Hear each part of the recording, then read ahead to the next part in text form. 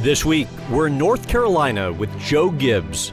You're competitive, you want to win. It was like you were high on something. One of the greatest football coaches of all time, and now owner of one of NASCAR's best teams. It's a totally different world. I'd only coached football. His 3 championships with Washington came with enormous sacrifice. What you've second-guessed the most in your life was the time away from family. And his mid-career move to auto racing got off to a rocky start. I told everybody I was looking for a different place to throw up. You know what I mean? I'm saying, man. But Gibbs has persevered through every struggle, and he opens up about the tragic death of his son. That was such a long, drawn-out process for JD. He just gradually got things taken away from him. Before we begin, just a heads up, our 2019 interview took place before Washington opted to change its name to the Commanders, so forgive any references to the former name. We'll start off this episode of the In-Depth Podcast with Gibbs reflecting on his childhood. So I actually wanted to start it off by having a little bit of fun. In doing some of the preparation for today, I saw you used to get in a bit of trouble when you were growing up.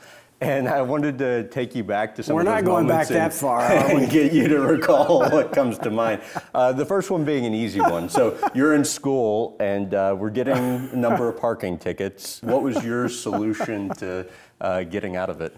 Actually, me and a friend, I won't bring up names so I don't get them in trouble, but we got together and we said, hey, let's just buy an old car, which we did for honestly, in those days, like $150. We bought this old Chevy.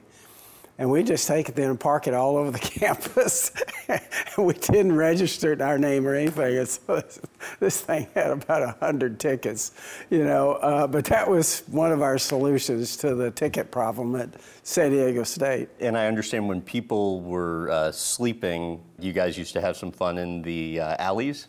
I had one friend of mine that used to visit all the quarter beer deals, and he would kind of get wound up and have a few beers, and he would come home at night, and the back alley had everybody's trash cans out there.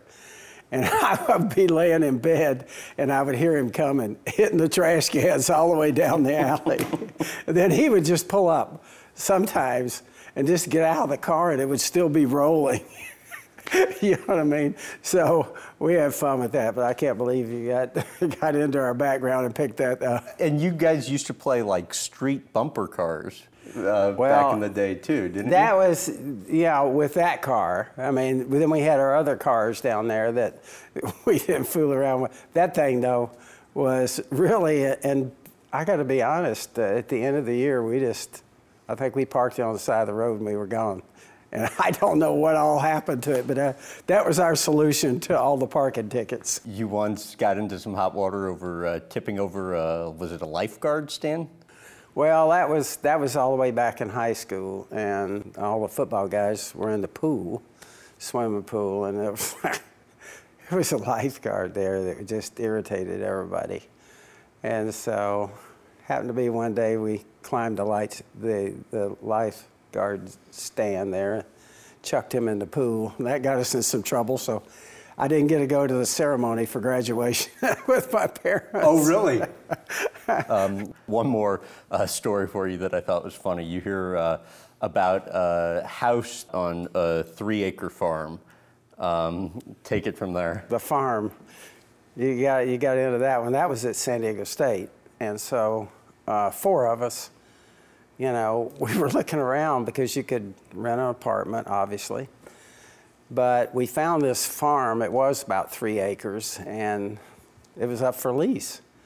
And so we leased this farm, and I remember the original discussion with all 4 of us that said, now listen, said, we're going to take care of this place. This thing's going to be, we don't want people coming around here, no parties or anything. It's going to be just a nice place for us to live our senior year. And that lasted for a little bit. It kind of went berserk after that. We had everything at the farm. It was called the farm. And, whether it was parties or whether it was all kinds of wild things. And there were a couple pigs? Yeah, well, that was a separate issue, yes. We wound up, we said, hey, what the heck is the farm? We got to have some animals here. And there was a pig farm right outside of San Diego, and that was a night adventure. Let me say this. You ever try to catch a pig? Those things, man, you get down on your knees, they'll run flat over you. And so we did wind up with 2 pigs. And, you know, it started out, everybody took care of them. We would go over to the local markets and stuff and get, you know, fresh, you know, vegetables and stuff and feed them. And then it got to a point where, you know, one of the guys would let them out and they would be in the house and a little bit of everything. And didn't you find out about them on the news? They got out and got on the freeway there, which was a huge freeway. And I was studying at a friend's house, you know, and so all of a sudden I look up and they said, yeah, we have an unusual thing here. So these pigs got out and they're on the freeway and they had all lanes blocked. And you see, all of a sudden you look and you see this little pig look around the corner from this pillar. And so I went, oh my gosh, the pigs got out. And so, of course, that was illegal. You weren't supposed to have them, I think, in the county. So, again, that was one where... Did they ever find out? No, they never found out. And I never went back, I put it that way. Wanted to get into some of the tough moments from your kind of professional career and how you got through them. The first one being 1978, you get this great opportunity, or so you think at the time, to be offensive coordinator for the Tampa Bay Bucks. Right. What ends up happening? Yeah, I was really excited about that. I was going back to coach with Coach McKay, who I had coached with at Southern California in college. And through a wild set of circumstances, they wanted me to go work out Doug Williams, who was at Grambling, and they were thinking about taking him as a quarterback. And that was a great experience for me because we came back and Coach McKay, who deserves the credit, drafted Doug in the first round. And I think he was the second black quarterback to ever be taken. He could have been the first. I could be off on that. And so that started off that season. And you know, we got off to a horrible start, and then Doug got his jaw broke, and they actually wired his jaw so he could still play. But that whole season just, you know, that was a tough time for me and for everyone. I think we won maybe 2 or 3 games. And so after that season, it was a huge decision for me because Don Coryell had went back, who I had played for, and then I had coached for at the Cardinals and had a close relationship with. He had taken over the Chargers. And I can still remember, I said, God, don't have him call me unless you want me to go. And so he called me the next day.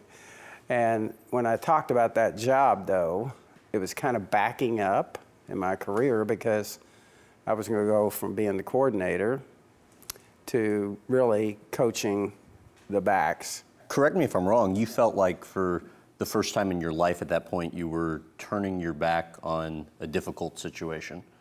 Well, I felt like I was backing up in my career, which, you know, you say career, I mean, I'm coaching.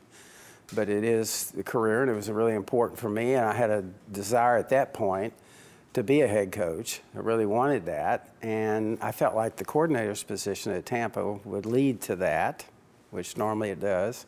Instead, everything fell apart. And then I wind up going to the Chargers, which, to be quite truthful, wound up being probably the greatest thing that ever happened to me. There was a wild set of circumstances there that took place. It really kind of helped change my life, too. I had a spiritual father in Fayetteville, Arkansas, George Therrell. It was very important to me. When I was coaching at Arkansas, a little Sunday school teacher took me under his wing, and he became my spiritual father. You know, he would write me letters every week and kind of follow me. So when I made that tough decision to go back to the Chargers and leave Tampa, I said, I need to see George. I wanted to go and spend some time with him and just pray with him. And So got on an airplane. We get snowbound in Fort Smith. And I was so frustrated. I said, I kept saying, God, what are you doing? And correct me if I'm wrong, but it seems like as close to a breakdown as you've ever had when this flight gets diverted. And well, what happened when the plane got diverted, I still said, I'm getting to Fayetteville. That's it. I walked out front, and there were two guys renting a car, and they said they're going to drive to Fayetteville. I think I said it something like this: I'm going with you. And I took my bags and just threw them in the back seat, the bag I had. And they kind of looked at me, and we get in the car. I don't know where they were from, but they'd never driven in snow, I can tell you that. They are all over the place. And we get about a mile down this freeway, and I said, hey, pull over. Let me out. I think they were happy to do that. I took my bags, climbed over a center divider on the freeway, get on the other side. I hitchhiked my way back to the airport. And so I go in, I sit down, I got snow on me, and I said, okay, I'm not going to be able to get to see George. And again, I was questioning God. And so I'm sitting there waiting for my flight back to Tampa, and I looked over on the counter, and there was a Bible sitting there. How many times have you seen that in an airport? That didn't happen very often. I grabbed it, and I'd been studying the first chapter of James. I turned to it, and without me saying a word, a young guy about my age tapped me on the shoulder, and he said, I claimed that chapter in my life 6 months ago. And I went, what? Really? And he reeled off a story that paralleled mine almost exactly. It was a job he wanted. He had taken it. You have to take a big test. He went through all this process and everything. And he said, in the end, he said, I just said to God, God, you know what I want in this job, but I'm going to turn that over to you, and I'm just going to trust you. Now, he's saying all this without me saying hardly a word. I got on that plane. I said the same thing he did. I said, God, I want to be a head coach, but listen, I'm turning this over to you. I'm tired of trying to make this happen. I'm just going to put it in your hands. I go to San Diego. The person who was the coordinator there, 2 weeks later, got a head job in the NFL and left. Don Coryell called me in, and he didn't make me the coordinator, but he said, I want you to work with the quarterbacks. And, of course, we had Dan Fouts. We had great receivers. You have Don Coryell, this very progressive coach that throws the football, and it was the perfect environment to look good on offense. And 2 years later, I was the head coach of the Washington Redskins. So it was a real time in my life that, I said to people, and I used it as a testimony, I said, a lot of people could say, well, that just happened. That just didn't happen. God orchestrated that, and I was blessed to have a chance then to be a head coach. You've an 0-5 start to your NFL head coaching career. How close did you think you were to being fired? Very close, very close. It was traumatic for our entire family. Coy, JD, we all moved there and started our new life. I said, man, this is going to be awesome.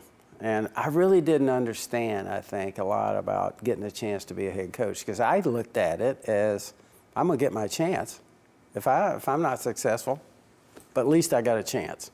I went into it with that idea. Then you go and recruit, all the coaches. So they move all their families there. You got the Mr. Cook, who had taken a gamble with me, who had never been a head coach. You got Bobby Beathard, who's putting his career on the line. He's a fantastic general manager. And he was recommending to Mr. Cook me. Then you got the fan base in Washington. Next thing I know, I'm going, oh my gosh, there is a lot here that's depending on me to do a job. And then you start out 0-5. I kidded everybody. I said I was just looking for a different way home at night. And what's funny is, Mr. Cook, I think, comes to you early on and says, he ruined the last head coach by getting so involved. Yeah. He's going to stay out of it. And then, his son has since come out and said his dad was ready to fire you. Well, yeah. I think what happened really at 0-5, you got to realize, I thought I was going to be the first guy to ever coach in the NFL. get fired and never win a game. and so at 0-5, I still remember I was sitting there in the afternoon working on football, and I got a phone call, and they said, Mr. Cook wants to stop by and see you. And I went, you can imagine the owner. And Mr. Cook was super smart, tough guy.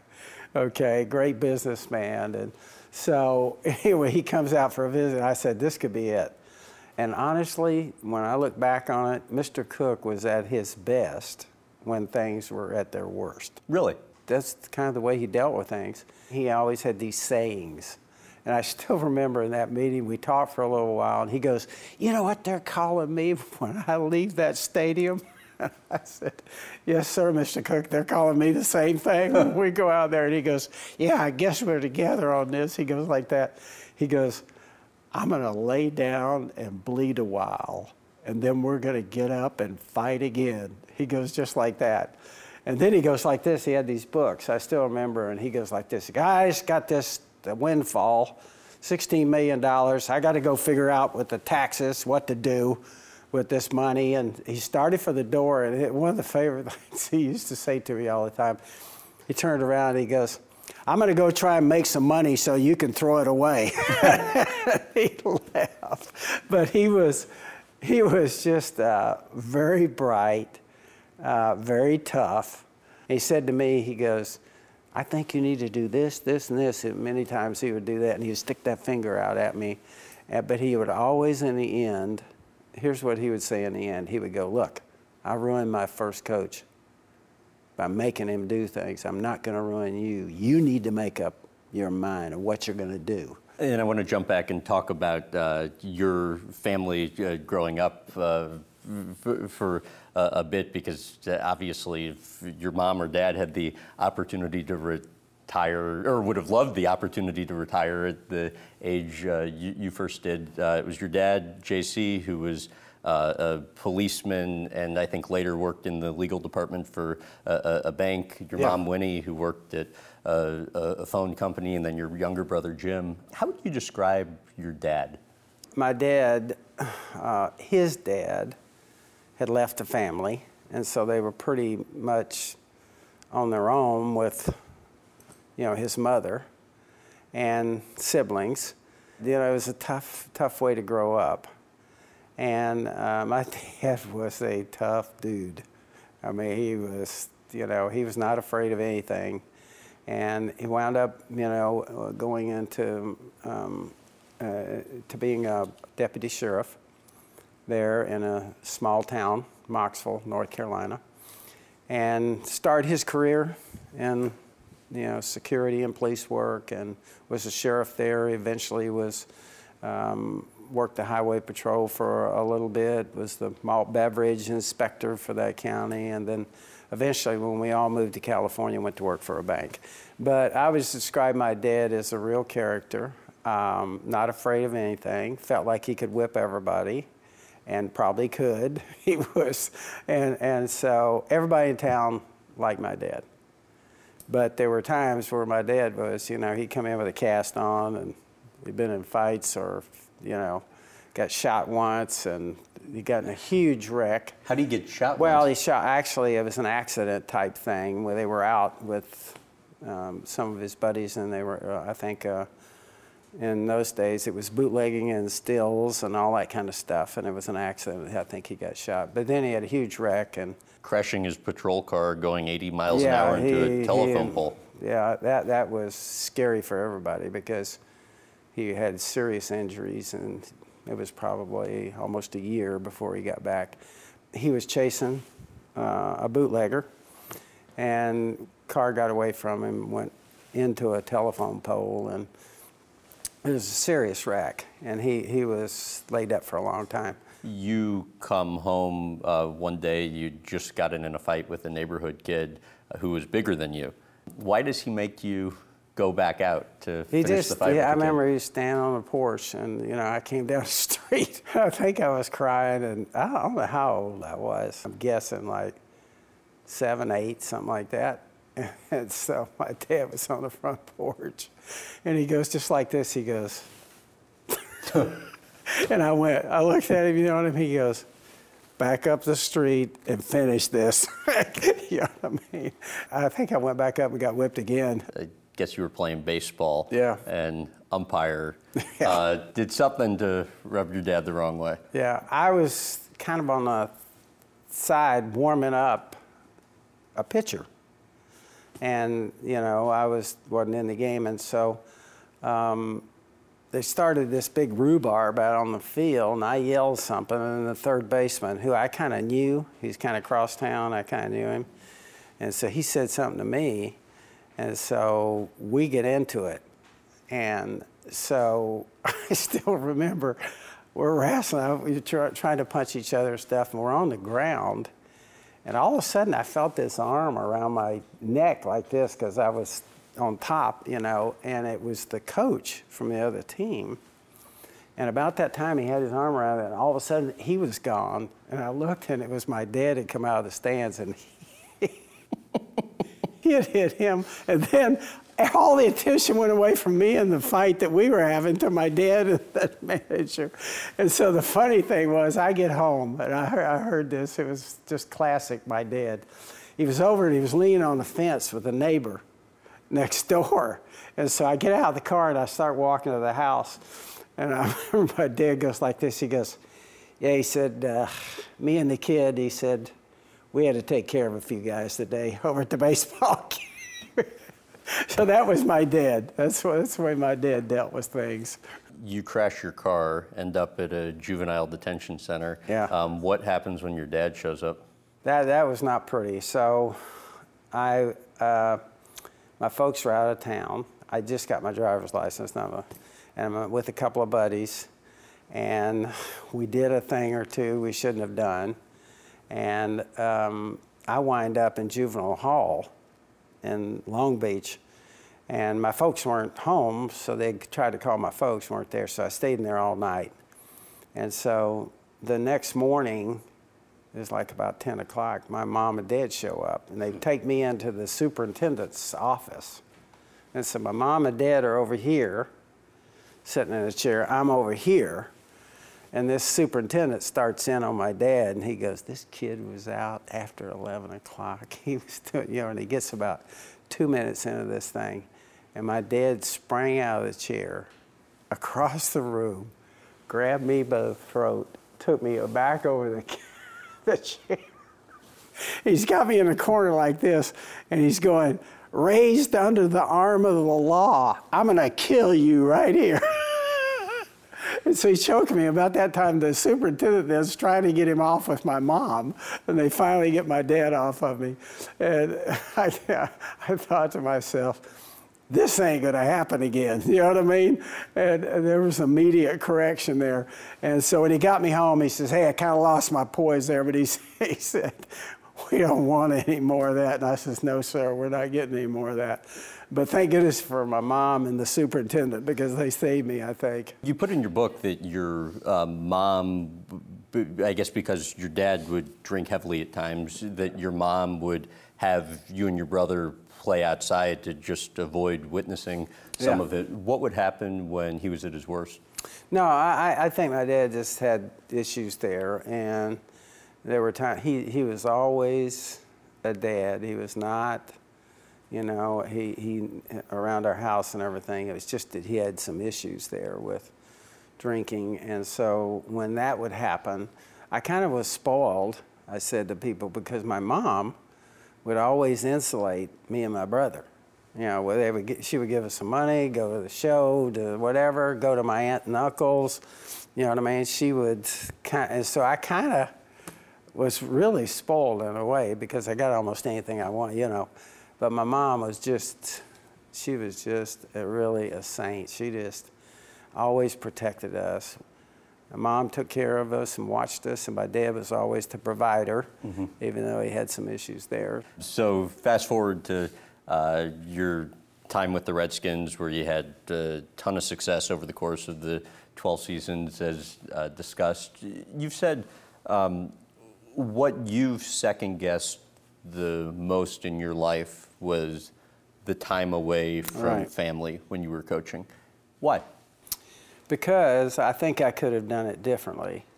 Coaching is every minute that you have, there's something else you can do to be getting ready for the next game. We have film and video stuff, so you always can be studying something. And so the tough thing about coaching is if you got 10 minutes, you stick something in there. You need to be doing this, that. You're getting ready for short yardage, goal line, whatever it might be, working with the staff. And for me, it kind of wound up just late into the night, you know, before we finished things. And we all kind of on offense did everything together. And that takes a long time to go through short yardage and goal line and third down and all the things you do. So it wound up just consuming so much time. And so I really, Monday, Tuesday, Wednesdays, didn't go home. And then I had Thursday night was my night with Pat, and we would go and do the TV show that we did and go out to eat. But then I had Friday night, try and catch up on your sleep and go to the football games for my kids. And so you wind up with that. You know, you're competitive. You want to win. So many people count on you. You're driven. And I used to be like, you know, on our Monday nights and Tuesday nights and Wednesday nights. It was like you were high on something. You were so worried about the game plan and working and you know. So it was, you're driven by that. And so I guess in explaining that, I think what I felt like I could do is do it differently. Now, when I came back the second time, I tried to do it differently. And it didn't work. I wound up right back in the same place again. So you say you could have done it differently, but what's the likelihood if you had, you could have had the same amount of success that you did? That's always the question, okay? So do you back off something and you're not as successful, you know, and you lose games? That's always the question. I don't think we have the answer to that. But I do feel like, I know that a lot of other real successful coaches do it differently. Do they? Yeah, and spend less time there. They told me Coach Landry that was unbelievable. I went out to Coach Landry, and I look over there on the sideline. That guy, he had that hat and that suit. He just looked like he stepped right out of GQ. And I've gained 20 pounds. My eyes are in the back of my head. And so they swore to me. He got in early, and the man structured their defense. He had a creative offense. I don't know if you remember or not. Remember how they used to shift and all that kind of stuff? He did all of that. And they said he's sat in the special teams meetings too. So here's a guy that was probably really and truly just brilliant in football. And he swore he went home at 9 o'clock. And so I'm sure that there was other ways to do it. It's just that our way, the way that I felt comfortable with. And I just couldn't make it go any other way. Why did you grow to hate clocks? I wasn't, you know, somebody that had a lot of rules and regulations, and I guess clocks were kind of a part of that, you know. So obviously I wanted things done on time and all that, but our clock for the coaches, we used to laugh. We're first go around at Old Redskin Park. The trash trucks came at 3 in the morning. And so we'd be working, and I'd hear, and there'd be, you know, there'd be trash trucks outside. And I would say to the staff, I go, well, guys, I guess it's time to go to bed. When you were coaching, what was the typical Monday through Sunday schedule from just an hour perspective and sleep perspective? Lots of times, if we won games, I would give the players 2 days off, Monday, Tuesday, and they would come back Wednesday. Sometimes Mondays, particularly if we lost games, we would come in, have a light workout, watch the film, get all that out of the way. And then Monday night was a long night because we started the game plan and the preparations, for the coaching staff. And so, and then Tuesday was the day off for the players always. And so that was real hard work day and for the coaches, and it was late night because you're trying to put finalize the first part of the game plans and first, second down and third down and all of that. Then Wednesday, the players come in because that starts in early morning meetings. The players go home 5 o'clock or so in the afternoon after practice. And then it's late night because you're finishing the next phase of the game plan. And then we'd repeat that on Thursday, pretty much the same thing. So Thursday night, we would try to have everything done after practice on Thursday.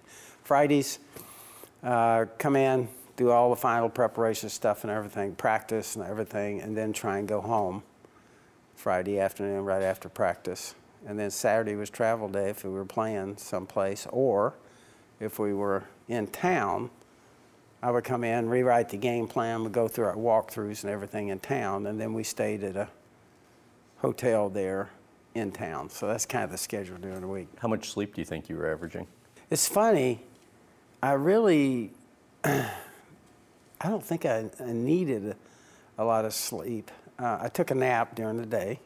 I left that out. So at lunchtime, I'd try and get 20 minutes or something. But it's like I said, you're high, you know, it's so important, and you're pushing, and you can't relax until you get things done, and you're hoping to have a good game plan. So it's kind of like you had energy, and you were after it. How do you think the hours, if at all, affected your health?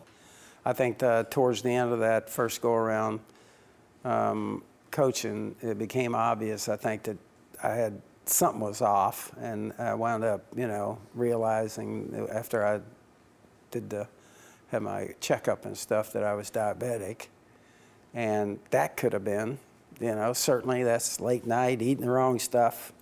How true is it that you would eat, on occasion, 3 giant candy bars, a dozen donuts in a sitting, and then wash it down with the soda? That's not true. No, not 3, but... You sure? I would say this. You know, we have a good dinner brought in, and then we go back to work, and I would say this about 12 o'clock at night. I won't say what the candy was because but anyway, about 12 o'clock at night, they had at least half a pound of whatever it was, and I would kind of start eating that thing, and I would eat a huge candy bar probably about 12 o'clock at night. I did do that. I didn't watch myself the way I should. What did you find out, though, when you went to the Mayo? So you're feeling worse and worse that last 92-93 season before you retire.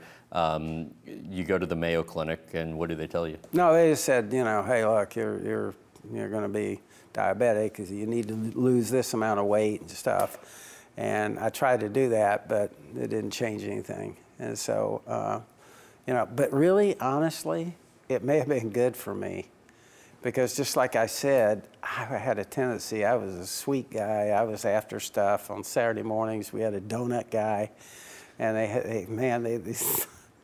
these whole wheat glazed donuts. I mean to tell you, those things. I would stack up like 3 of them. I'd be doing that game plan. Man, that was one of the greatest things that ever happened to me, eating those donuts. At least they were whole wheat. And so, and so we had a donut guy. We had all kinds of guys. You know, we had one of the local guys that owned the restaurant there would cook stuff for us and bring over stuff on Thursday afternoons after practice and everything. But I was out of control when it came to eating stuff. And then I said it probably worked out best for me because I didn't take care of myself. And now, if you're diabetic, you have to take care of yourself. It caused me to be much more disciplined. And I think it really helped me really in life. It's helped me with my health. NASCAR today, how would you best explain the issues the sport's having, in your opinion? I think almost all sports have struggled some, you know, almost all sports when you look at it. And the reason being, I think, the world is just much more competitive. Think about all the sports and everything that people can watch now and do, all the things you can do on the weekend. But I can honestly say to you that we've been blessed here with this race team. We got some of the biggest and best sponsors in the world. We have so much going for us with this sport. And I think right now,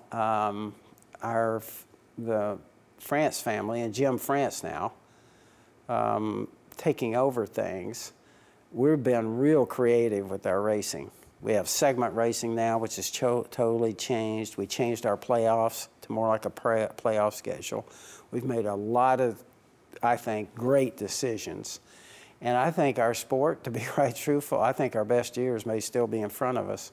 And for us here, we're trying to take some money out of the sport because it does cost a lot to run the cars. So we're making a lot of good decisions, I think, to reduce the amount of money that it takes to race the cars. That way the sponsor doesn't have to pay as much. And so we got a lot of things like that. It's like I say to everybody, pro sports, the two I've been in, change at roughly 30% a year. The NFL did. They got caps now. They shortened the draft. They got all these things going on. The NFL is changing. The rule changes, all the things with concussions, all the stuff they got going on. Over here, it's the same thing. Right now, we're redoing some of our stadiums. Our numbers were up in Daytona. They're up in Phoenix, brand new facilities that they're doing. Right. So I just think it's going through a period where it's intense competition right now from a sporting standpoint, and people have so much they can do. And then TV is so good, okay, that they like staying home on their couch with the Coke. And so it's all those competitive things. And there's part of the challenge, though, TV and just the declining audience across the board. 2018 season, 27 of the 31 non-delayed Cup races saw TV ratings declines from the season prior. 26 posted decade low or all-time low numbers. How do you think you fix it? Okay, well, I think we're on our way to fixing it right now. Daytona, they completely rebuilt the stadium there and everything in Daytona. It's a pristine, beautiful place. I think we were up 8%. We turn around at Phoenix, I think we're up 4%. I think, best I know, I think 3 of our 4 races this year were up. And so I think it's part of, we got a new package we're racing right now to appeal to the fans. It's a new high downforce package that puts the cars closer together, more passing. And like I said, we put in segment racing. I think this year our numbers are up. The next 2 years, track contracts are up. The Race Team Alliance is coming up. TV contracts are coming up. Will all need to be renegotiated. How do you think the next 2 years will impact the sport? I think very, very important. I think there's a lot going on right now. And the things that you just mentioned are all coming up. Our TV package is farther out, okay, but that's also a huge deal. If you think about our sport, our TV package is, you don't have big companies like Toyotas and Chevrolet investing in a sport and doing 10-year deals, unless what? The sport's showing that they believe in it. I think the next 2 years are going to be critical. I think we're working extremely hard on it. We're in meetings constantly talking about what the car of the future is going to look like, modernizing the car, taking money out of the sport so that it's more economical to race. So there's a lot going on in the sport right now, but let me say this. The 2 sports I've been in, there's a lot going on every year. And that's part of pro sports. They're constantly trying to adjust and give the fans what they want. We got a fan base that's unbelievable. Battle tested. We have fan day here at Joe Gibbs Racing. All the fans going to get on that weekend is an autograph of all of our drivers and riders and all that. They're going to be here. They stay here, some of them, overnight. There's a lot going on right now in our sport. And it's a big responsibility, but the people here built this, really. It wasn't me and Coy and JD and all the original guys. It's family owned, but there's a huge responsibility to all the people. We got people here, we give out awards every year at Christmas. We give out 20-year awards, a bunch of them. And we got some people been here 27 years. 7 of those original 17 are still here. Wow. And so I'm just saying that it's a family business, you know, small family business, but it's hugely important to all of us. I love it, the fact we get to go every weekend and try and beat the best people in the world racing cars. Right. And we're racing NASCAR. And I'm going to ask you about some of that coming up. I wanted to first touch on Toyota. You wanted a company that you could have a relationship with as opposed to one that was just writing a check. How much was it a game changer for you, the relationship with Toyota? Actually, GM was great for us. And when you think about it, I was a football coach. I didn't have anything. I didn't have a driver, race shop, and nothing. And so we went and sat down with GM, and they said, hey, we want to be a part of this. We welcome you into the sport. And they stepped up as our manufacturer, and we were 15 years with them and won 3 championships over there. And so we got so much that we owe to GM. What happened in that process, though, they got some heavyweights over there. They got Richard Childress won a bunch of championships for them. And then you got Rick Hendricks in that group, and Rick has won, you know, all kinds of championships. So we were kind of setting as third in line, if that.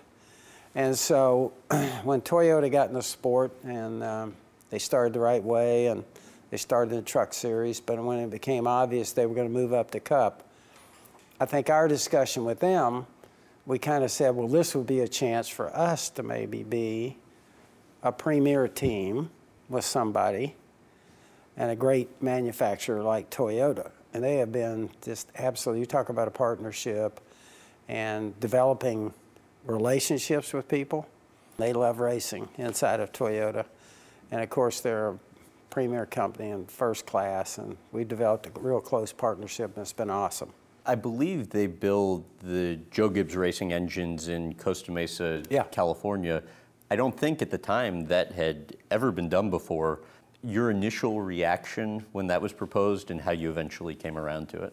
With us, we were doing our own motors when we first got in a relationship with them. But then they have a complex out in Southern California, and it's dedicated to motors and performance out there. And it became obvious they can do a better job than what we could do here. And so that was our reason for switching. We still do our Xfinity motors here, so we still have our motor room and do some of the motors for our Xfinity and for some other people. But they're first class in everything they do. And the whole company is very competitive. And of course, America's a big deal to them. They're really building more parts for their cars here in America than any other manufacturer. How's the relationship evolved over time? Really, what happens in a relationship like this is you go through tough times and you go through the real good times. But those tough times test you. And we've gone through that with Toyota. We had a situation for a while there where we were having some quality control issues with our motors, and we weren't, you know, performing very well. 2015, we had a horrible year. We made some decisions here about not building a chassis for 2015. We thought there were a lot of changes, and we didn't want to get caught up in that. So we made some decisions here that really hurt us in 15. You go through a whole year like that, and that was our fault. And when you look at that, that's what tests you. And what's happened with Toyota, every single time we've been through something tough, they just are right at our back, and it's been the same for us. And we're long-term with them, and you know, you fight through those tough times that really test you, but you also realize you come out the other side of that knowing you got a real partner there and somebody that looks at things. They're not looking to blame somebody, they're looking to fix it. And we've been getting whipped on the racetrack at times, and their approach and our approach is, let's go to work. We need to go to work and catch these guys. Before you retired the first go-around from the NFL, I think the couple of years or so leading into that, you were plotting out what you wanted to do in racing. What exactly were you looking into? When the boys came along, JD and Coy, both of them, they loved everything with a motor on it. And then we would go to the races. You know, I would take them, we'd go to the races, and we developed friendships in drag racing and NASCAR and what have you. And so then JD graduated from school. He was the first to graduate, and he said, Dad, I'd rather do something in racing than I would in football. And I said, well, what we can do, we don't have anything, but we can put a dream on a piece of paper and see if we can sell it to somebody. And so the second phone call I made was Norm Miller at Interstate Batteries. And I kid Norm to this day. I said, you're the only guy that had either enough guts or were dumb enough to do this. But I showed up on his doorstep, and he goes, now, who's your driver? And I said, we don't have one. And he said, now, where's your race shop? And I said, we don't have one. He goes, I said, Norm, this is a dream on a sheet of paper. And can you believe Norm was willing to step out? 2 days later, we talked on the phone. He said, let's do this. And our first year, we leased a small building over on Harris Boulevard here. We had 17 people, raced one car. I thought that's the way it would always be. JD, Dave Alpern, who's now our president, and Todd Meredith all went down there to work. They didn't even know what to do. They were just out of college, you know. And Don Meredith was a good friend of mine. We'd started some things in the Christian ministry and stuff. And I said, Don, would you go down there and kind of oversee this thing when we start it? And that's how we started. I understand early on your number one principle was budget. How so? When we got in racing, obviously people go, you're doing what? Mm-hmm. Getting in racing? What are you talking about? That's not a business. And so when we got into this, I was kind of scared. So Norm, we got our first sponsorship stuff. And about 6 months into that thing, I get a phone call from Don Meredith, who was kind of overseeing everything from a business standpoint. And he said, I need to meet with you. So we go to eat at the Palm. And so I'm about to take a bite of my swordfish. And he goes, we're $250,000 in the hole. And I went, what? I think that's the number, he said. And I went, are you kidding me? I said, this is, I had absolute panic. And so I told him, I said, hey, listen, we got to go back. We put everything underneath Jimmy Makar, who was our crew chief at that point. Made some changes, and we said we got to make it with this. You know, we can't go farther in debt. So from that point on, you know, we just started working real hard, watched the budget, and started building things slowly. First 3 years, I think you only win one cup race. How concerned were you at that point? I was concerned after the first year. Why? Because it's a big step financially. You're stepping into this, and you know, you don't know if you've got enough money to make it go, and do you belong? I mean, it's a totally different world. I was scared to death to come and do something else. I'd only coached football. And so when we stepped over here, the whole first year, we didn't win a race, and I think we finished second maybe at one, Bristol, I think, with Dale Jarrett. And so we go into the second year, and it was traumatic. I couldn't tell you how uptight I was. And what took place there at Daytona the second year was kind of life-changing for all of us, and was one of the greatest experiences anybody could have. In those days, it was more kind of freewheeling with the pit crews and everything. So after the first year, we didn't do very well. We said, we'll put JD changing tires. And so, you know, our very first race is the Daytona 500, our Super Bowl. That race starts, the next thing you know, man, we're up front a lot. And I go, oh my gosh, you know, we're going to have a chance. And then it dawned on me, I said, this thing's going to come down the last pit stop. JD's changing tires. It's our first race. It's the Daytona 500. We're going to have a chance to win. I told everybody I was looking for a different place to throw up. You know what I mean? I'm saying, man, this is going to be. And so we tell this story because it really happened just like this. We come in for the last pit stop, and sure enough, Dale's up front, Dale Earnhardt's up front, all the hitters. They come in for that pit stop. I knew how critical it was. They go over the wall, Todd and JD, they change the front tire. They go to the rear tire, and JD hits about 3 lug nuts, and they drop the jack, and the car's gone. And he stood up, and Todd looked at him, and Todd goes, "Did you get those tight?" And JD goes, "I got 3 of them tight." And so Todd says, "Can we make it on 3?"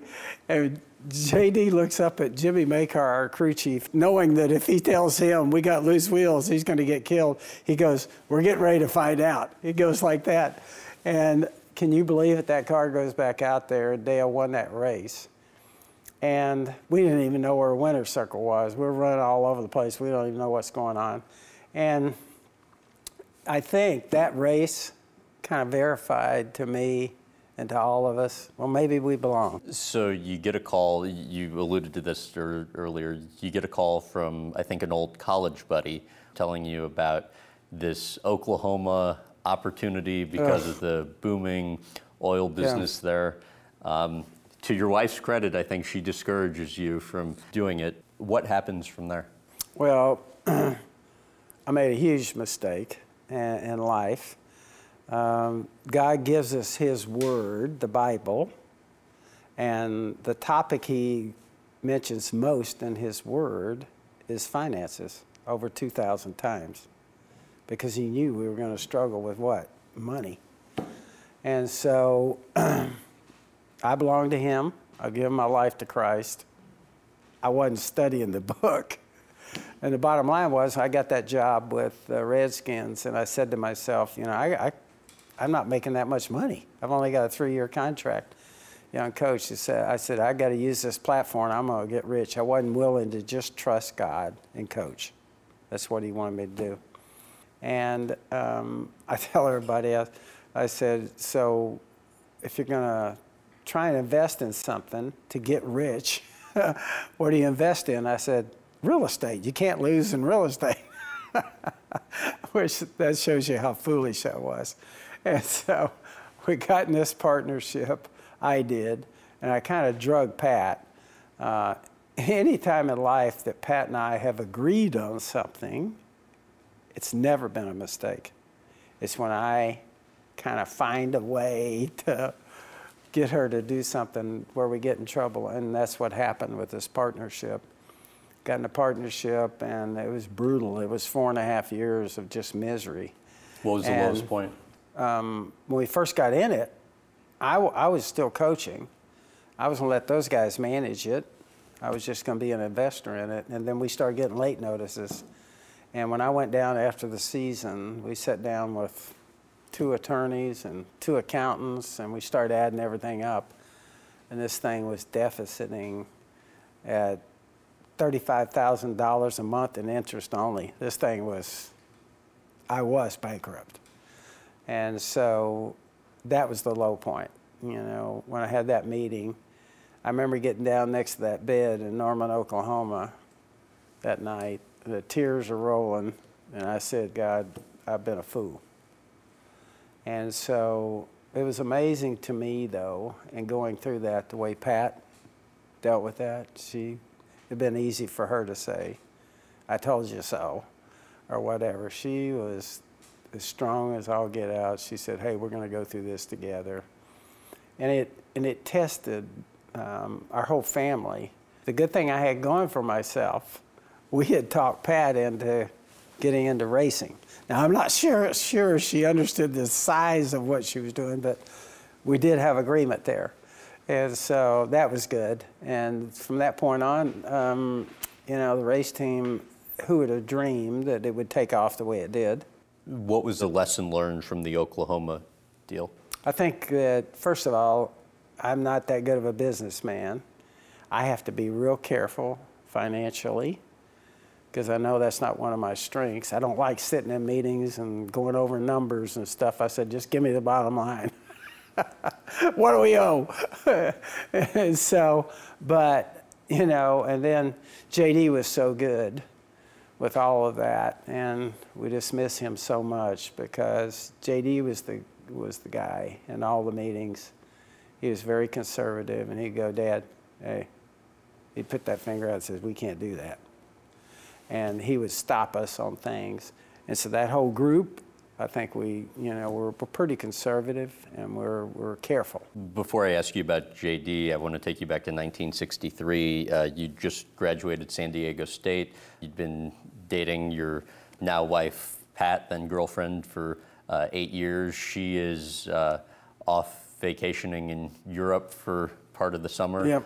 Why, when she gets back, did you realize you want to put a ring on it? Because I missed her.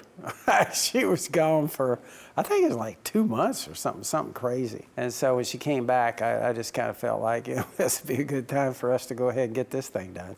And so it's one of the best things I've ever done. I think the best way to describe Pat, I was kind of complaining one day at work. JD was there, and I was complaining about Pat. Somehow we got this or that in front of him, and he just said to me, he goes, "She sacrificed her entire life for you." Went just like that. And I stopped and backed up, and I said, "You're right. She has. She's been always the mother lion in the background. We're doing all this stuff, racing, football, all this, and she's been the steady person there that raised the boys and really kind of ran the show at the house when I was gone so much." It's one of those special relationships. We started going together very young, and we've kind of always been together and felt like, we're the match. Earlier in life, one of the tougher times in the relationship was when Pat, I think unbeknownst to you, goes to get a CAT scan without you knowing. How did you find out? 1980, I came home from, I was coaching at the Chargers as an assistant.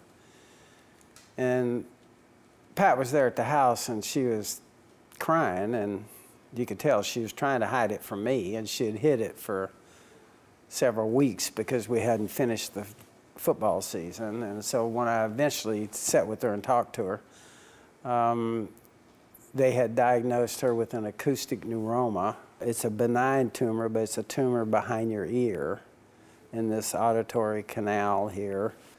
And she was going to have surgery. And so I think that was a traumatic time for us. And knowing how serious this was, had the surgery and then had somewhat of a setback with it afterwards. She'd had some more bleeding there, and it just caused all kinds of issues with her. And so it affected one side of her face.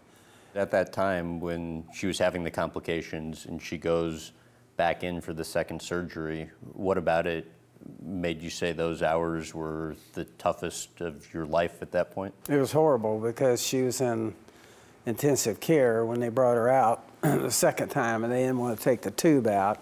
And boy, she was pounding that bed. She wanted that tube out of there. And man, I am like this. I'm going, you don't know what all's going on. But it was just a traumatic time for us, the whole family, and it was so hard for Pat. But it's amazing the way she deals with it. I think she cried pretty regularly for a long time after that. What was the toughest part, in your opinion, of the recovery process?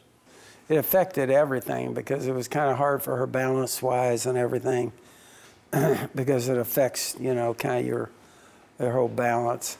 But I think the biggest thing was the fact that there was paralysis there, and we had to fight through all the things that affects. And she was such a champion, and all kinds of doctor appointments, back and forth, just all the time, trying to get things squared away. And like I said, I'm not sure how many people could deal with that the way she did. How do you think it impacted your marriage? I think it probably, if anything, brought us together closer. I don't know if you get any closer. I mean, but certainly I think when you go through tough things from a family standpoint, up until JD's sickness, that was the biggest thing that we had dealt with.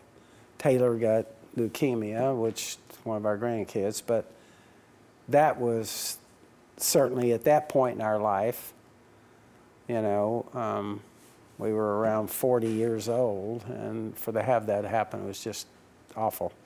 So I have to admit, when I was reading about this, I did laugh out loud a little bit. So after her hospital stay and recovery process, she comes home, and you'd left a mound of dirty laundry for her. I think the boys, we just kind of stacked everything up in the corner. And then when we ran out of underwear, I just went and bought more. Because you didn't know how to do laundry, I didn't right? know. I still don't know how to do laundry. What do you mean? Wash it with my hands or something, but no, that has not been my deal. And then Pat knows that. And we just kind of pile stuff up there. we would go from this pile to that pile to this pile. And but anyway, we went through a lot there when Pat was recovering. And she didn't strangle you no, like she your didn't. dad? She was always, she understood, I think. She understood there wasn't going to be a lot done there while she was gone. So, JD, I was talking to your communications head, Chris, the other day, and he said, one of the best things you can say about JD is whenever anybody would spend time with him, they'd always walk away from it feeling better about themselves. What made you most proud about him? I think I've been blessed to have two sons that honestly, have never been trouble or concern me about anything. And to have them go through life the way they have, and it's just been such a blessing for us. And it was kind of like I had life kind of figured out. I mean, JD was going to run the race team. He was the president. He spoke in public. He had his own ministry, had his 4 kids. And so you kind of have life figured out for us. I'd say probably maybe 5 years ago, we started to see some changes in JD. He just became quieter. And Melissa, I think, picked up more things around the house. And so there was just some changes in his personality. I thought maybe midlife crisis, whatever. I went over at one point to Melissa and I said, if JD wants to do something else, that would be fine with me. And I remember when that day she said, I think it may be something physical. And when she said that, it kind of hit me, and we just immediately went to Mayo and got a diagnosis there, and it kind of started a journey, and it was a long process. Coy was saying he used to go to JD all the time to ask for advice, and all of a sudden he felt like he was just getting blown off every time, and so he stopped doing it. I think others around the shop were wondering if JD was just starting to care less. When you guys went to the doctor, what was that initial feedback? When you have a degenerative brain disease, here's what you find. They don't know. There's no cure. And they give you just a very vague diagnosis. There's not a lot of doctors who want to go in that field because there's no cure. And so when we got that, I think it was just a process. We wanted to do every single thing we could to help JD, to fight it.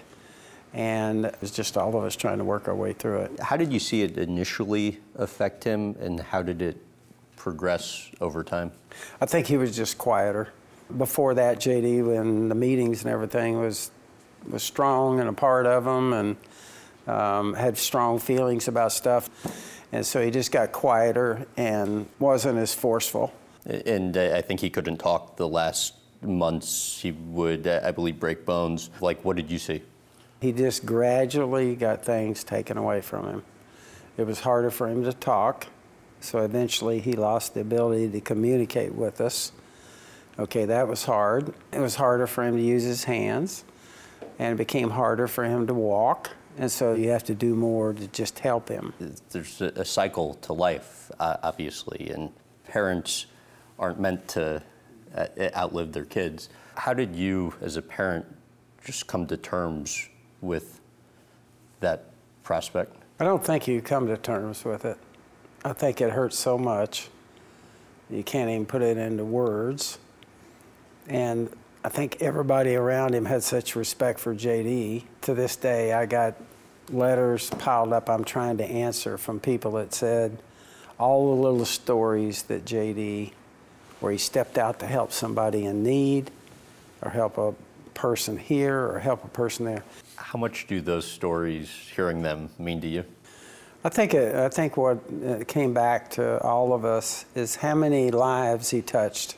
JD had his own ministry. He was big Young Life supporter. His dream was to help the inner city kids that could not afford a normal Young Life person to work with them. He wanted to fund that, and that's part of what we're doing now, and people are contributing to. He opened a small restaurant here, and he gave the proceeds to charity, he and Melissa. His life really was touching all these different people in the way he went about things. And he wound up passing away on January 11th. Okay, JD's number in football and racing and everything was 11. We had a JD service to honor his life. We had here at Davidson College. There were over 3,000 people attended that service. And honestly, it may be one of the most touching things that I think anybody could witness. The next big race was Daytona.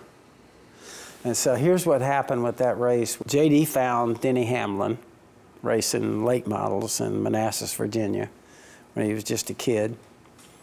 Put him in a test, put him in a couple of cars, and signed him to race for us. So he found Denny. Denny's number is 11. The car, FedEx car, is 11. JD's number is 11. And when JD got sick, Denny put JD over the door with his name, with Denny, on that car. And so the next race after JD had gone to be with the Lord was the Daytona 500. And so we go into that week with all the emotion and everything. And NASCAR wanted to honor JD's life. And they said, what lap should we honor JD's life on? And we all said 11. And so they honored JD on that lap. Everybody stood up with banners and everything. And so that was a huge deal. And if you think about it, Denny had not won a race the year before. The Daytona 500 is the hardest race to win, probably for us. We've been there 27 times. We'd won twice. And you're thinking to yourself, the unbelievable part of this story would be if Denny could win this race. And it comes down towards the end. There's several restarts, all kinds of crazy things happening. And at the end of that race, Denny won.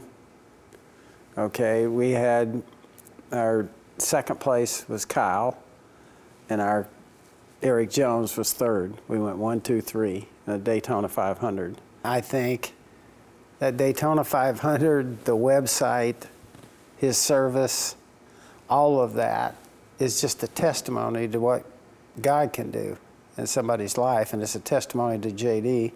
And so that's our dream, to do the best we can to honor JD and keep that service on our website, and hope that people go there. It's jdgibbslegacy.com, and we're having just letters and phone calls and stories, and it's coming back on JD's life. Describe what you're feeling as Denny Hamlin crosses that finish line. There's a lot of people that witnessed that race, and when I see them or talk to anybody, they go, hey, you can't deny that God was overseeing that race and was a part of the way that thing played out.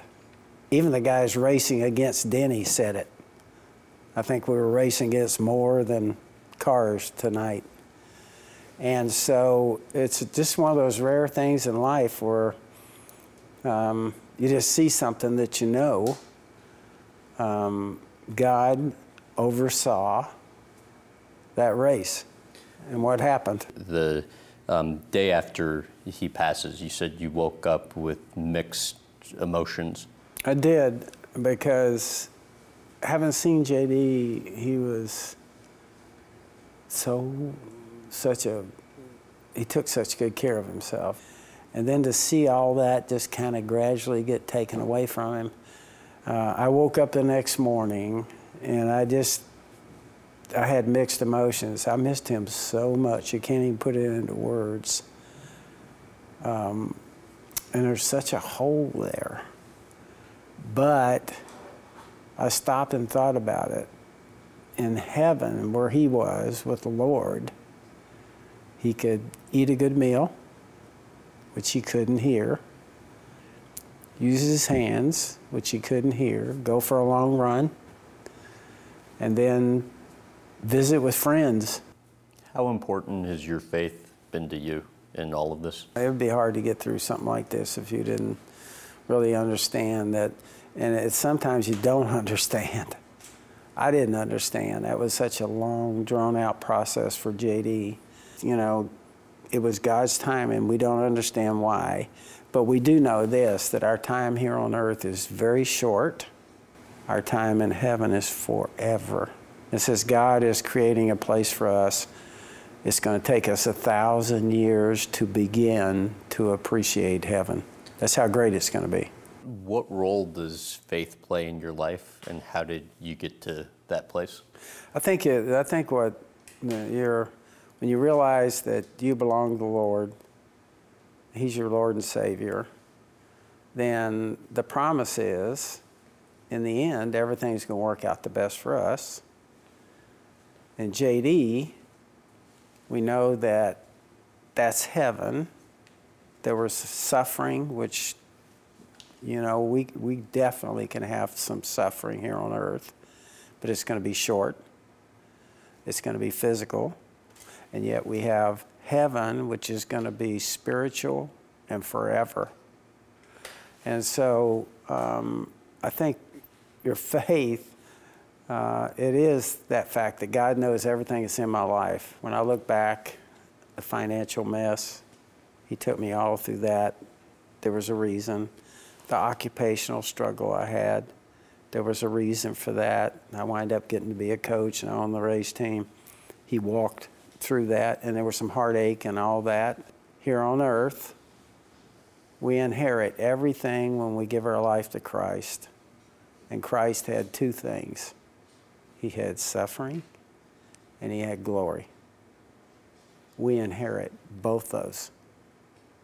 We get everything that He has when we give our life to Him. It gives you great confidence, I think. Like in football, you got guys getting hurt, fumbles, all the stuff you can't control. Then I come to racing. It's exactly the same thing. God's got me just where He wants me. The two things I've been in, you can't control. There's stuff, people, all the different things are happening. Just shut up and live your life, because God's got you right where He wants you. So I think your question was your faith.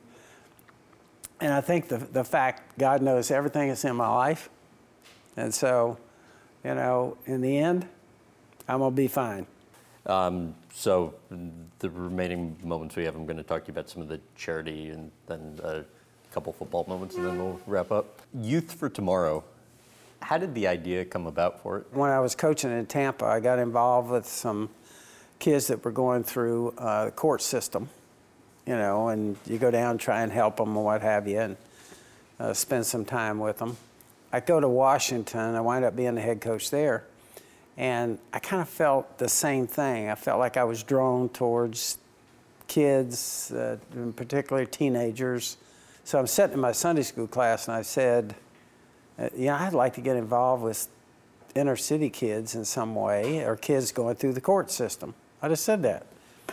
And the guy sitting in the Sunday school class goes, "That's my business." He said, "I have 2 condos downtown. I house kids that are going through the court system." And I said, "Really?"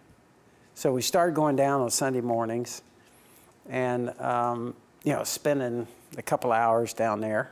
And some traumatic things happened. There was one kid that came, this always hits me, he was probably 15, 16, big kid, and he was going through the court system. And so I go down for about 3 Sundays, and the 3rd Sunday I had one of the people that were supervising those kids had his daughter there, and she came in and was reading out of this book to me.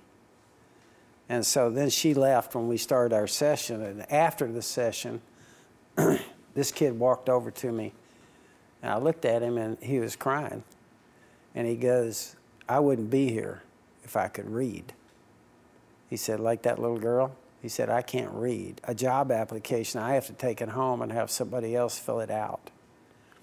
And I was looking at this kid, and 15 years old, and how did this happen? He falls through the cracks, nobody to help take care of him. And I said, we ought to build a youth home here in D.C. And if we did it here in D.C., a lot of other cities might see it and pattern themselves after it. And I said, we need to do it with private funds so we can teach godly principles. And today is a whole campus at Youth for Tomorrow. And we have probably over 100 kids on campus. We have a Mommy and Me program for pregnant teens. We have sex trafficking girls that are put there. We have girls' homes, and it's a whole campus now. What impact have you seen it having on the people it serves? I think it's helped change kids' lives. We got kids that are working in the government. We got kids that are working in security at different places. We got kids that are teaching music in college. We got phenomenal stories. The Game Plan for Life's North Carolina Field Ministry program. I think it was 2 days before the Daytona 500. You are at an Orlando prison, standing on a muddy field. It's drizzling, and you're speaking to the inmates. What do you remember saying and then witnessing as you're talking? I don't think I've ever spoke to a group that was so intense and looking right at me. And so it made a big impression upon me. And, when we speak, I give my testimony in different cities.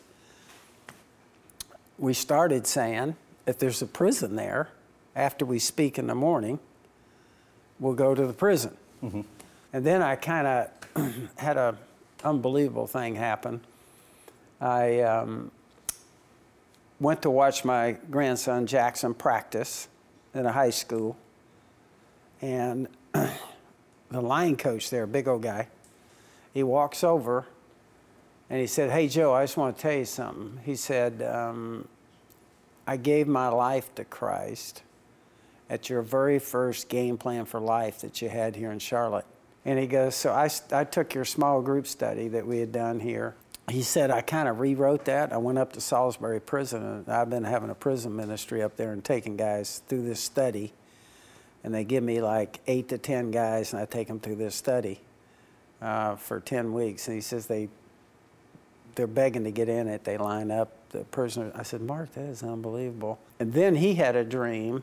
He'd gone to Angola Prison in Louisiana, where they had started a new program down there. Angola had all kinds of issues with crime and inside the prisons, and all the things that are happening. And they started a program with the seminary there. They took lifers that weren't going to get out and took them through a 4-year study in the seminary. Mm-hmm. They got their degrees in ministry. They then transferred them inside the state, and they became ministers in those different prisons, and it totally had changed Angola. And it had become one of the pilot studies for a model prison. And so he saw that, came back up here and said he wants to start it. he started talking to people in the state, and that's how our prison ministry started. To what extent any reservation, or to what extent have you had any reservations when you go into prisons and are talking to murderers or people that have been charged or convicted of really serious crimes? Honestly, I never felt ever threatened or, like I said, when you go in there, all those guys, so many of them say, "Hey, Coach, thanks for coming. Really appreciate it." And what makes you want to teach people convicted of such serious crimes? You know, what I really say to those prisoners, the real message that I have for them, I say, listen, I said, first of all, I wished I could exchange places with you. And they all kind of look at me and they go like this. I said, listen, I'm 78. How much longer do I have here on earth? I said, you guys, most of you guys got 30, 40 years to live. I said, that's first. I said, second, you got to understand, I think what's important, we serve a God of second chances. So let's just look at the one man in the Bible that God said, this is a man after my own heart. It was David. What sins did David commit? Almost every sin. He lied, had sex sins, and in the end, committed murder. And yet he asked God to forgive him. He went back and threw himself at God's feet. And God said, this is a man after my own heart. And so I said, for all of you, hey, look, we all make mistakes in life. And the great thing about our God, we serve a God of second chances. And so you see so many, sharp, bright, squared away guys that made a mistake, you know. And so what you're wanting to say to them is, look, most of them are going to get out and have a life afterwards. And you hope that, you know, by giving their life to Christ, they can understand they're going to get a second chance and hopefully get out, have a huge impact on their family, their kids, which most of them obviously have kids and they're really concerned about them. These are guys that are looking at life and they know that their life could end almost at any time. They're dead serious about it. And when you talk to them, I think they get it. And so that ministry, I really, really enjoy getting a chance to go in and speak to them. And I think it really makes a difference in their life. I believe that. You've said your life has been about picking the right people. Yeah. How so? Well, first of all, if you think about coaching football, all right, what's the most important thing I did? It was pick the right 45 football players. And if I pick the right guys, they're going to make me look good. So that starts it off right there. And then the assistant coaches that you pick, you know, they're going to do most of the work. It's not going to be you, so they're going to make you look good. I came over here, and it's the same thing in racing. You pick the right people, they're going to make you look good. What do you look for? I mean, just in terms of qualities. First of all, it's character. This always comes first. So when we got ready in the draft room with the Redskins, all the players are stacked by position. And I used to go in there, and if you had a little orange sticker, it meant that person had had an issue in his background, a character issue or something had taken place in his background. Character issues drive the person I think, to be the right kind of team member that you want. And so character's first. And then I think the next thing is, you know, smarts. Is the person football smart, racing smart? Can he do what you ask him to do? And in football, then the next thing becomes, to be truthful, mental toughness and physical toughness. Even if he's a quarterback, he needs to be really mentally tough. And basically, you're looking for the right people to be good team members. The crazy thing was our Super Bowl teams with the Redskins, one half of those teams were free agents, which meant they either weren't drafted by anyone and you signed them as a free agent, okay, and they wound up being stars for you, or somebody else had cut them, but they fit into your team. And, you know, many times it's not the most talented person, it's the person that's going to be the best team member. How do you think you get the most out of people? I think it's preparation from your standpoint in football. It was having the right game plans and putting people in the right position and then giving them the resources, working as hard as you can to make sure that you have the resources here for them so that they, in racing, so that they can be successful. And you have the best cars and the smartest people over there in designing our cars, building them. And then you got to trust the people, and the people will kind of make you go. Two moments in the NFL that tie into dealing with people. The first one being Sean Taylor in what has, I think, been called by some your finest month of coaching ever. The team was, 5-7, a slew of starters, had been out due to injury, and then you find out following a 2007 season game, Taylor's been murdered. What do you say to the team when you first address it with him? He may have been the best athlete that I've ever been around. He was a running back in high school, scored all kinds of touchdowns. He came with us. He played safety. He was a killer instinct guy, great tackler and everything, physical as all get out. He was a leader of the team, so when that happened, it devastated everybody. I don't think you know how to handle that. You just do the best you can. Some of the guys that were real close to him on the team got up and spoke. But generally, you just try and do the best you can to manage that. We came back to play the very next week, and you could tell our guys just, they weren't into it. It was hard. It affected everybody. And then we had to win 4 in a row to get in the playoffs. And I said, those are probably 4 of the best games I ever had a football team play. We played the Bears on a Thursday night, and we beat the Bears. We went to Minnesota and played them up there, and they were a playoff-type team, beat them up there.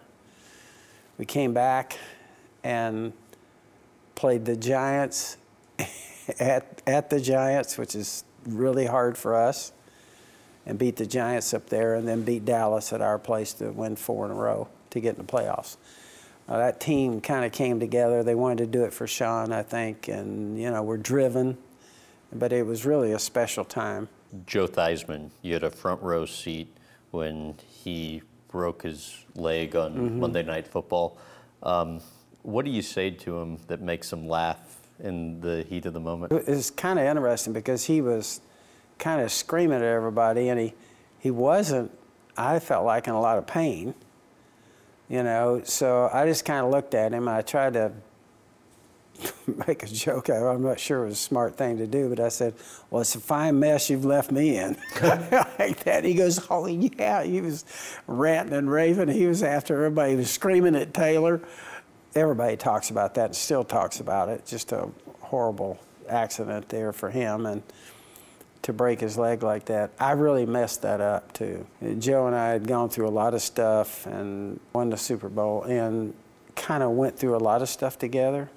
And I was so caught up that week in coaching and getting the game plan ready and all that, I did not visit him in the hospital, and I should have done that. That was a big mistake on my part.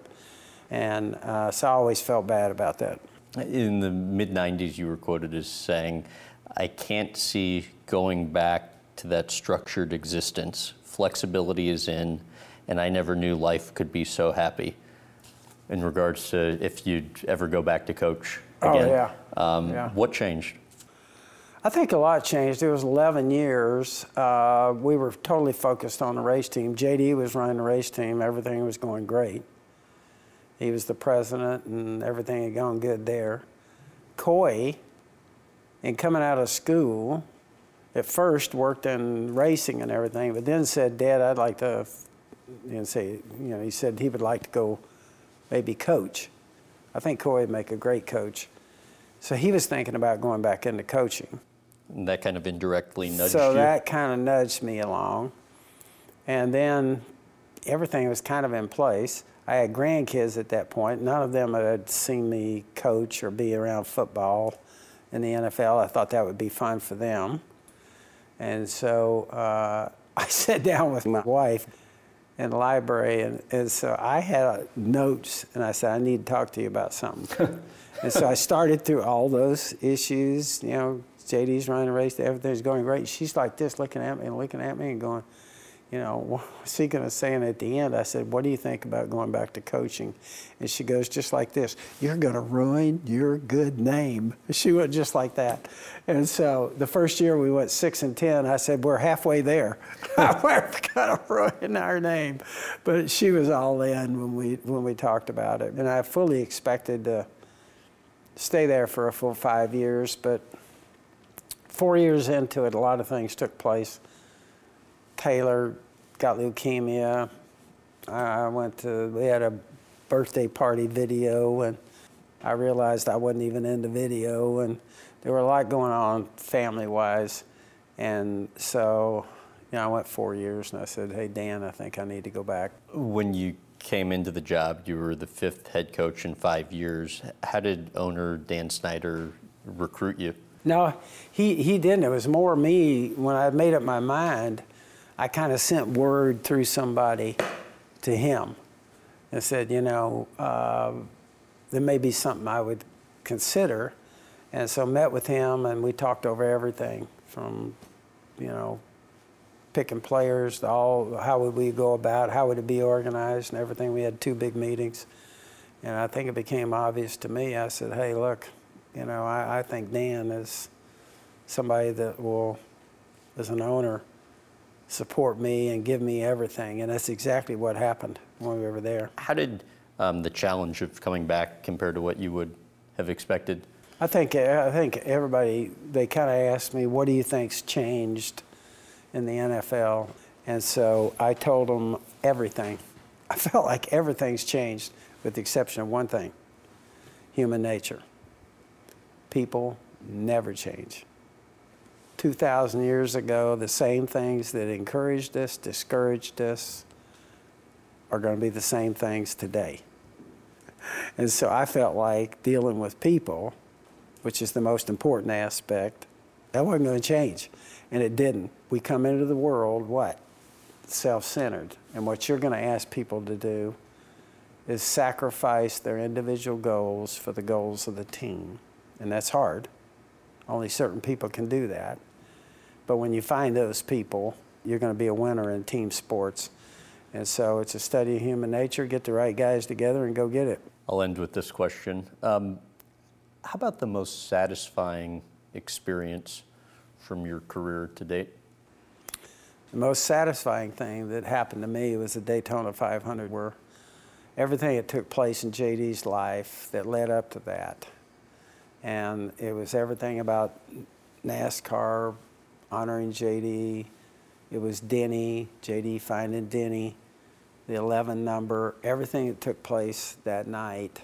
And for have all those circumstances take place, and what a miracle that would be to win that race.